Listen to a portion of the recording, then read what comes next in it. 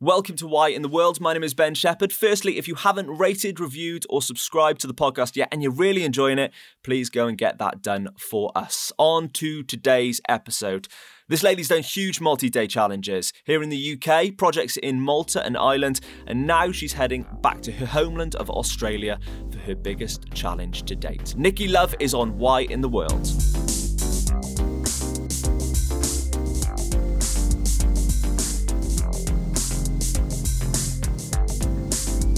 So I'm sat in Nottingham, it's a Friday morning and I am with Nikki Love. How are you? I'm great, Ben. How are you doing? Yeah, I'm really good, thank you. Thank you for having me in your house to start with. Pleasure. Thank you for the brew as well, the nice dark coffee to wake me up this morning. Nikki, I wanted to come and talk to you, one, because of the adventure you're about to go on, but two, because of the stuff that you've done in the past. What has kind of led you on this journey of where you are now? There's several reasons why. I now want to see just what I'm capable of, how far I can go. That's that personal thought process. And it started pretty much from doing my first marathon and not finishing. And I didn't want to be the person who gave up and said it was all too much. I wanted to find a way to make it happen.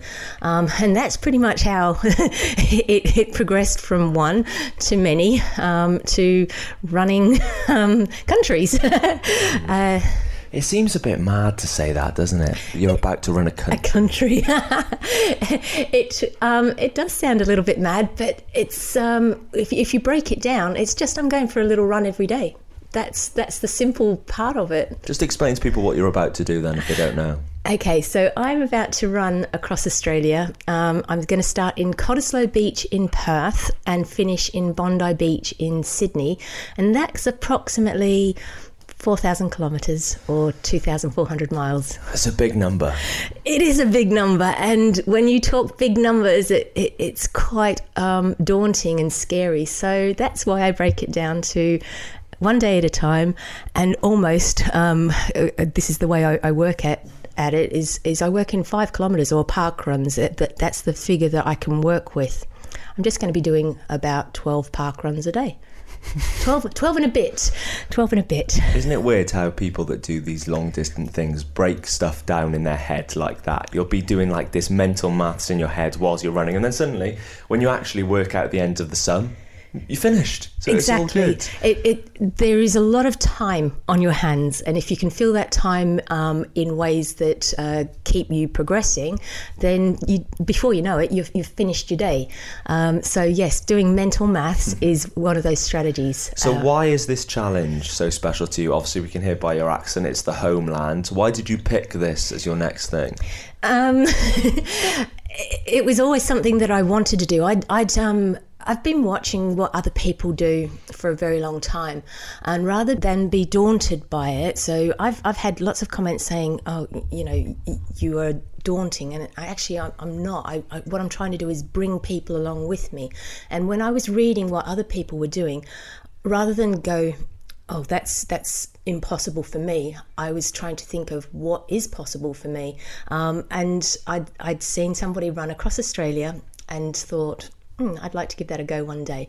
But at that point, I hadn't done any of these long distance multi-day things. So I had to start from where I was and build up slowly and slowly and slowly. So it's always been in my head, but I had to sort of take the stepping stones to get to that point. And what have been those stepping stones? I've run 7 marathons in 7 days. And that was going straight from only having run a marathon. It was a big step, but and a big learning curve. So I did the 7 marathons in 7 days, and then thought, 63 marathons in 63 days sounds. How do you go from? How do you go from 7 to 63? To me, it was quite a logical jump. Yeah. the thing is that when I did my 7 marathons in 7 days, I had read this book by Dean Karnazes called 50 in 50. He ran 50 marathons in 50 days in 50 states of America. At that time, I thought, I wonder what I could do. And I had in my head this idea of 30. I had a child at school, I had a business, I had to work out how long I could physically take away to do this. So I came up with this idea of 30. Everybody around me said, no, that's mad, it's crazy, you can't. And they gave me great big long lists as to why I couldn't make this happen. I listened and I believed, and I dumbed it down, or I made it smaller, and I decided 7. 7 would do me, and I went on and did the 7. I'm really glad, because on the 8th day I couldn't move, but I still had this thing inside of me. I wonder if I'm capable of more. So I was coming up to my 50th birthday, and this whole thing of 50 marathons in 50 days was ticking around in my head. And so I decided to look at it again. And when I looked, I found a record of a woman who'd run 60 marathons in 60 days. And I thought, well, 50 sounds like 60, and if I'm going to do this, I may as well try for the 60, and if I'm going to do the 60, then I may as well try and beat it. And then it just became a logistical thing. If I go on the road for 9 weeks, 9 7s are 63, that's how the number came about. It's logistically, that must have been a nightmare to go around and do that 63 in 63 days. It was, and possibly, thankfully, I was unaware of just how hard it was going to be. So I just took off and had the thought pattern that I would work it out along the way. So yes, it was difficult, and it threw a lot of challenges, but that's part of the adventure. Is life doesn't happen that way. Life doesn't run totally smooth. That you have to face challenges, obstacles, and that was part of the adventure, is overcoming all of these things. You mentioned when you did the 7 in the 7 that on the 8th day you struggled to walk. Oh, I couldn't get up. I was out in bed, struggling to move, and I had to crawl to the fridge to get some food. I just could not move. Everything hurt. Every single piece of me hurt. So when you did the 63 and 63, when you got to that 8th day, obviously it's all new territory from then on in. Oh gosh, it was. And it was very much a thing in my head, what happens on the 8th day. And there'd been a lot of lessons learned during the 7 marathons. I improved my eating.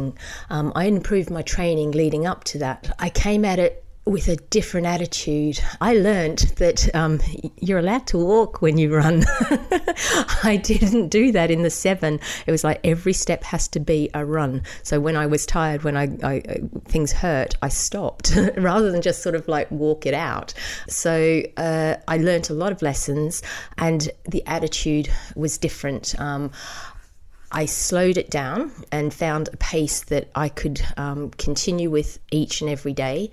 I also had that mental strength as well, is that I knew that pain was coming, and I knew that I could get through it, and then I knew how to sort of keep pushing. And I had many reasons why I wanted to keep pushing, and I kept going back to those reasons to sort of drive me further. Thankfully, during the 63, I didn't really get excessive aches and pains, nothing like what I did in those first 7 marathons. Again, it was more to do with knowledge of my body, because I'm a sports therapist in the background, so I was able to control these little niggles, aches and pains, slowing it down, and just, it doesn't sound like it, but having fun. I had fun all along the way. Even when I was crying, the underlying point was that I was out there doing something that I loved, doing it for a reason I loved, and that was fun. You mentioned the reasons. What are the reasons? So there's the personal thing of wanting to push myself. So it's wanting to make sure that I'm going out there doing my best and being my best. So that drives me. along the way, I've learnt that the more things I do and the more I share, the more people want to come along with me. So it was being inclusive, asking people to come and run with me. And that was just general public who came and did these runs with me. Now, I had so many people come and do a run, and they were only intending to run very short parts of the day with me, and then did an entire marathon, and it hadn't been on their agenda. So there's that side of it. It's the inspiring and encouraging and helping others to find what it is that they want to do. I also had schools joined me. So I went and spoke at a lot of schools, told them what I was doing, and said, do you want to come along for the ride? So what they did was they ran around at school and they did their little bit and watched as I went along, and together they were sort of like clocking up the mileage that I was doing. And we actually spoke about that before we pressed record on this, the fact that you do like to go into schools and speak to these kids and hopefully act as an inspiration to them. Why is that something that's so important to you? It's an important message, I think, to encourage and inspire the next generation. How do you do that? Show them the fun side of things, show them the enjoyment, show them what these things can bring to your life. It's not necessarily about the competitiveness of it. It's the other side of it. What does it bring internally? The strengths that you find, and that sounds a bit heavy for a primary school 4 to 11-year-old. But if they learn that they are capable of doing these things, then they will remember that, and they will take that on with them to the next level, and the next level, the next level. That sense of fun and enjoyment and running around and laughing and giggling. So that's what we do when I go to schools. I run with the kids, and yes, they want to race me, but we also just sort of like skip about and hold hands and run and just giggle and run. And if you can remember that and then take that through, and then you've also done this accomplishment. So the kids sort of realise that, they run around the schoolyard, they maybe do it once, then they maybe do it twice, and then they do it 3 times. And all of a sudden they've realised that they are capable of doing these things, and that messaging is really important, and they take that through. What's it brought you? It's a big question. It is a big question.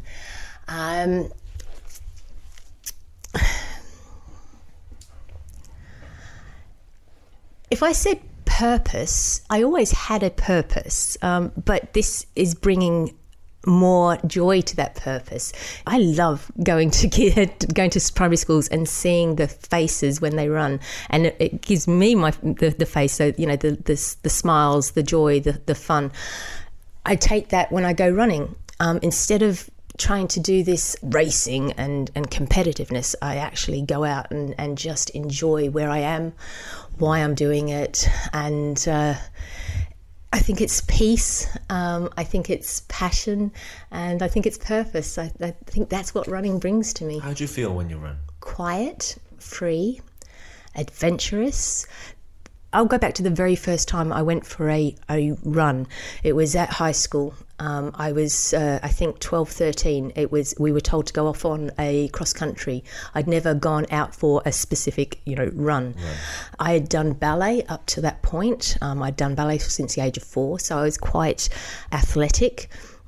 I took this thing, we went out and we went off the schoolyards and into fields, and this athleticism was outside of 4 walls.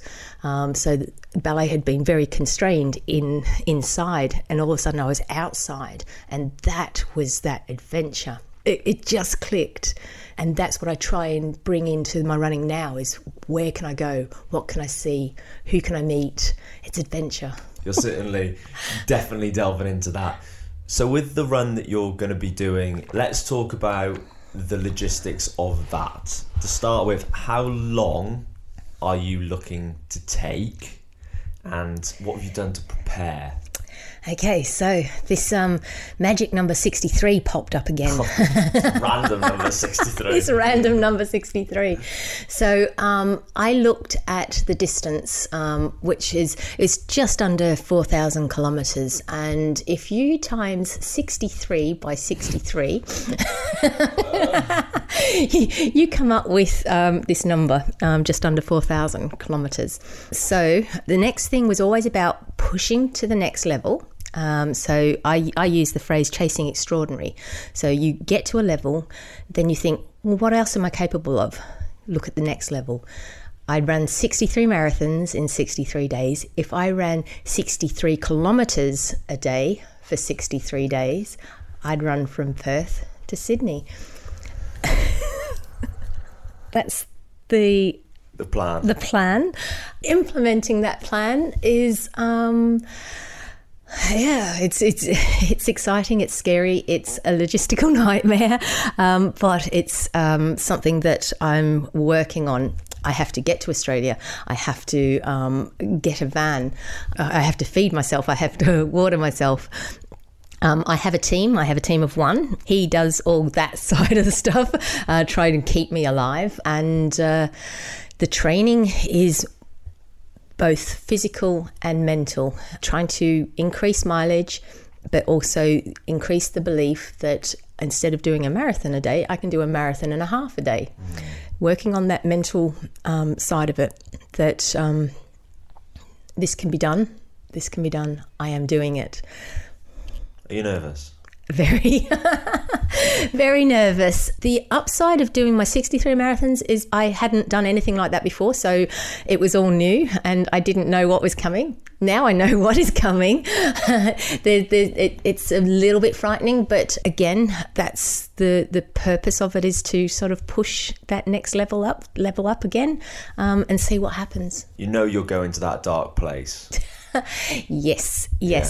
Any ultra runner will tell you that there's many highs, there's many lows, and it's how do you cope with the lows and get yourself out of them. So there's a lot of mental talk in there. So it's very quick to go in a downward spiral, but if you practice, it's equally as quick to go in an upward spiral. So does it feel extra special because you're running through your home? I think so, yeah. It's not like I'm coming home or sort of anything big like that. Like no banners or party poppers. No.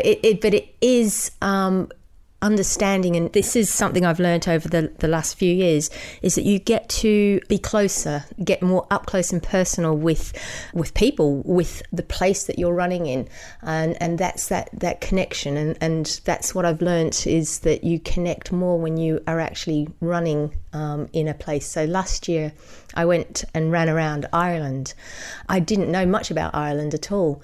I soon learned how beautiful it was, how hilly it was, how layered it was, how that's the countryside, and then the people were so beautiful, and welcoming and encouraging. That's what I want to see in my home country. I want to see that up close and personal. In fact, I want to see the whole world up close and personal, so, look out. I feel like you're definitely not going to stop. No. You're definitely not going to stop. What do, friends and family and people that you know think about all these things you do? Because sitting down with people and just talking to them and telling them about things, they must think, is this real life? Is this true? Is she doing these things? So when I first started, and I did this 7 marathons in 7 days, the people around me didn't understand what I was capable of. I didn't really know what I was capable of. And the comments and the talking out of didn't come from a place of hate. It came from a place of love. They wanted to make sure that I didn't hurt myself. They wanted to make sure I was okay. They didn't want me to see me fail. But these things you've got to learn for yourself, and you've also got to see just what you are capable of. At that point, they all thought, she's a little bit crazy. This is going to be impossible. But I also, once I started, I had their full backing, and they helped me and pushed me when I thought I couldn't get up and go anymore. At the end of it, they wanted me to stop. So that was a consensus. You've done this now. Tick it off your list. Leave it alone. But I actually wanted to do more. As I've gone further, as I've I've pushed myself, I've had more people come in behind me who have, it's not so much believe, but want to be a part of it.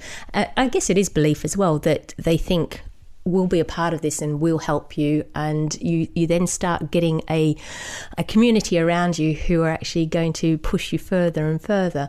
And like I say, it's not that the people who said, no, you can't do this, you're crazy, were doing it out of malice. It was that they just wanted to make sure I was okay. Just a place of care. Yeah, absolutely. Just because people don't realise what the human body is capable of, I don't think. And that's something that you must have hugely experienced over the past few years, just realising quite what you are capable of. Not just you, but the human body as a whole. Yeah. And obviously going to these schools and spreading the message that you're spreading now, that must feel super special to kind of know in yourself what these kids could do if they wanted to do it. I think it's quite magical. When I go out and I watch what other people are doing, I'm in awe.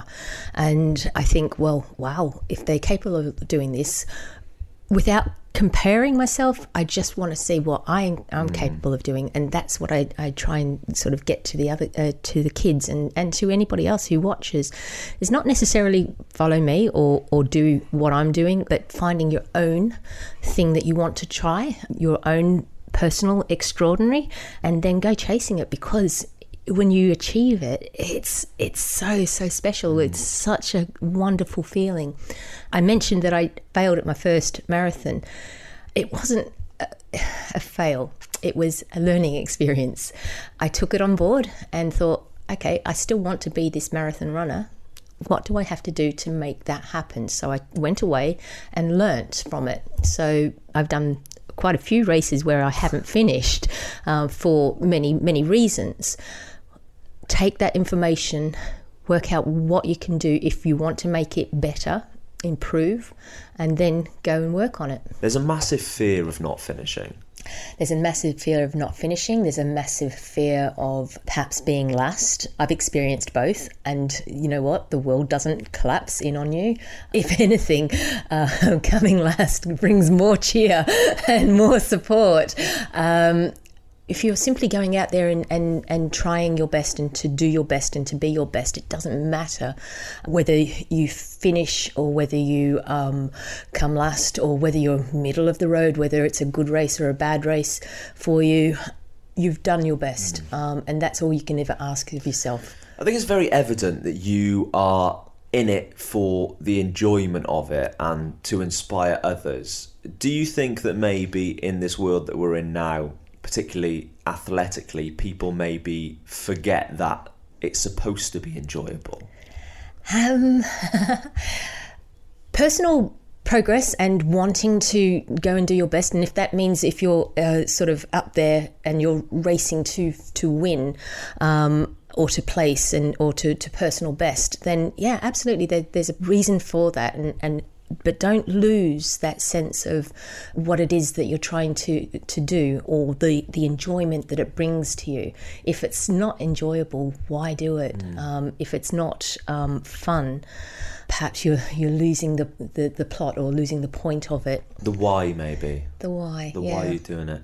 You talk about chasing extraordinary as well. Where did that come from?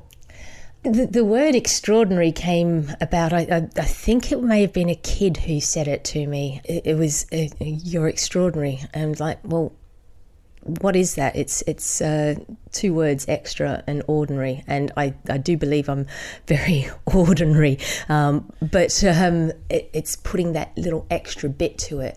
And this whole chasing extraordinary is, when I did that very first run at school, it was approximately 3 kilometres. I didn't run it all in one go. I ran and then I stopped, caught my breath, and then I ran again. I stopped and caught my breath. I made the school team. And from there, that thought of, well, actually, if I train a little bit, perhaps I can run the entire 3 kilometres. And that 3 kilometres was my very first goal, my very first level.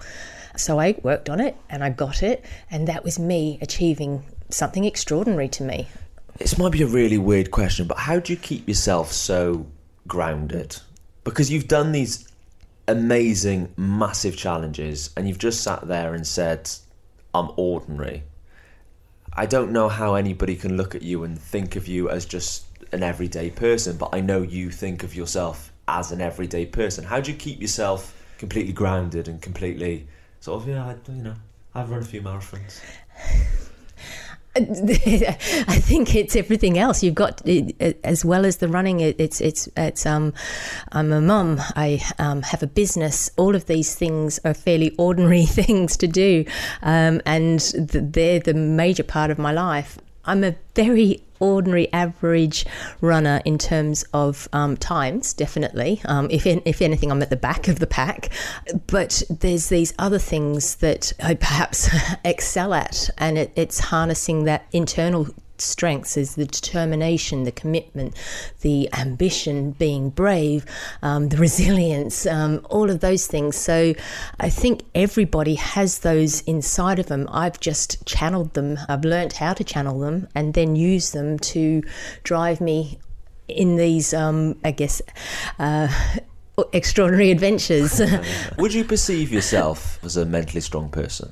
Yes, but that's something that I work on. It has taken a lot of time and a lot of effort, and it still does, because I have bad days where I think this is all too much and I'm not going to be capable of doing this. I'm not going to be able to pull this one off. Everything is stacking up, and I have a lot of bad days. So that's where I spoke to you before about it's very easy to go in a downward spiral. I've practiced, I've learnt, I continue to practice daily. Like my running, my mental side of it, which is try and build that spiral upwards. And there's a lot of work goes into that. So yes, I have down days. Yes, I have lots of fears and doubts, but I'm working on how to improve them, change that. Is there a place that you go in your head when you're 50 kilometers deep into a long run and you're like, this is just crazy difficult? Are you one of the people that speaks to themselves? Are you very self-encouraging, or where'd you go? I think I'm very lucky in that since the age of 19 I've been in the fitness industry, so I've been a leader, a coach. So Coach Nikki comes out and Coach Nikki talks to runner Nikki. I'm very lucky that I have this capability of turning on Coach, because Coach Nikki, if she was talking to somebody else, she'd be telling them how great they're doing, how wonderful they are. They're strong enough, they're going to be capable of doing this. So she comes out and leads the way. There's always the promise of beer at the end. So if nothing else, there's the driver of when you stop, you get to have a beer. Think of that vibe. Just think of that vibe. And it is then, if it gets very tough, is stop and have a look around. So when I get asked, what's the best advice you could get somebody who is trying this for the first time, trying an ultra, trying a marathon, or just trying to run for the first time, is take a look and look around and take a moment to appreciate just what you're doing and where you are and how strong you are by doing it. We live in a very busy world, don't we? And sometimes it's just important to look up. Look up. I remember someone saying to me, walk through the city that you walk through every day, and instead of just looking straight ahead, just look up. Be amazed. You see things that you've never seen. Mm-hmm. You're like, I didn't know that clock was there, or I didn't know that was there, or look at the sky off that window or whatever. Yeah. And particularly when you're doing things like you're doing, or even just going for a normal run, if you're going on your daily 10K or whatever, just look up. Yeah. Just have a look. I have same runs that I run regularly over and over and over again. Every day is different because every day is different. The light of the sun might be different. The rain might be different. Appreciate and absorb and love where you are, what you're doing. If people want to follow this challenge, how can they do that? Where can they find you? Where can they follow this crazy Australian journey? I have got my website, which is nikkilove.co.uk. I'm on all the socials as Nikki Love Runs. We are going to have a live tracker, which will be on the website, so you can see this little dot moving ever so slowly across Australia. We'll try and do as many lives as possible. We did that during the 63 marathons.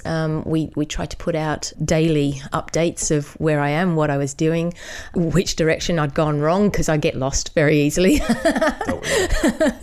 Yeah, just if you want to see how this is done, if you want to join me at the end of the day for a pint, then please, follow me.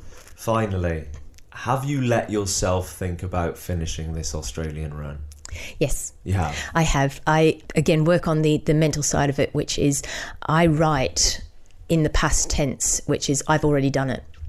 It's teaching the subconscious that you're capable of doing this. So I write every day, and I've visualised what the start is going to look like, odd days throughout, how I'm going to be in the van, and what it's going to look like at the end, who's going to be there, what it's going to look like, how it's going to smell, how I'm going to feel.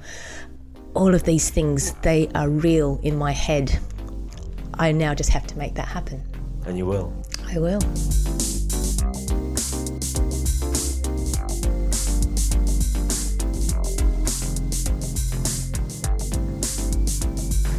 Once again, thank you to Nikki for coming on Why in the World. And big shout out to her spaniel as well, actually, who featured a couple of times in that episode. She has had to push back the start of her Oz run, but it is still happening. The 1st of May 2020 is the new start date. You can keep up with everything as it happens on her website, nikkilove.co.uk.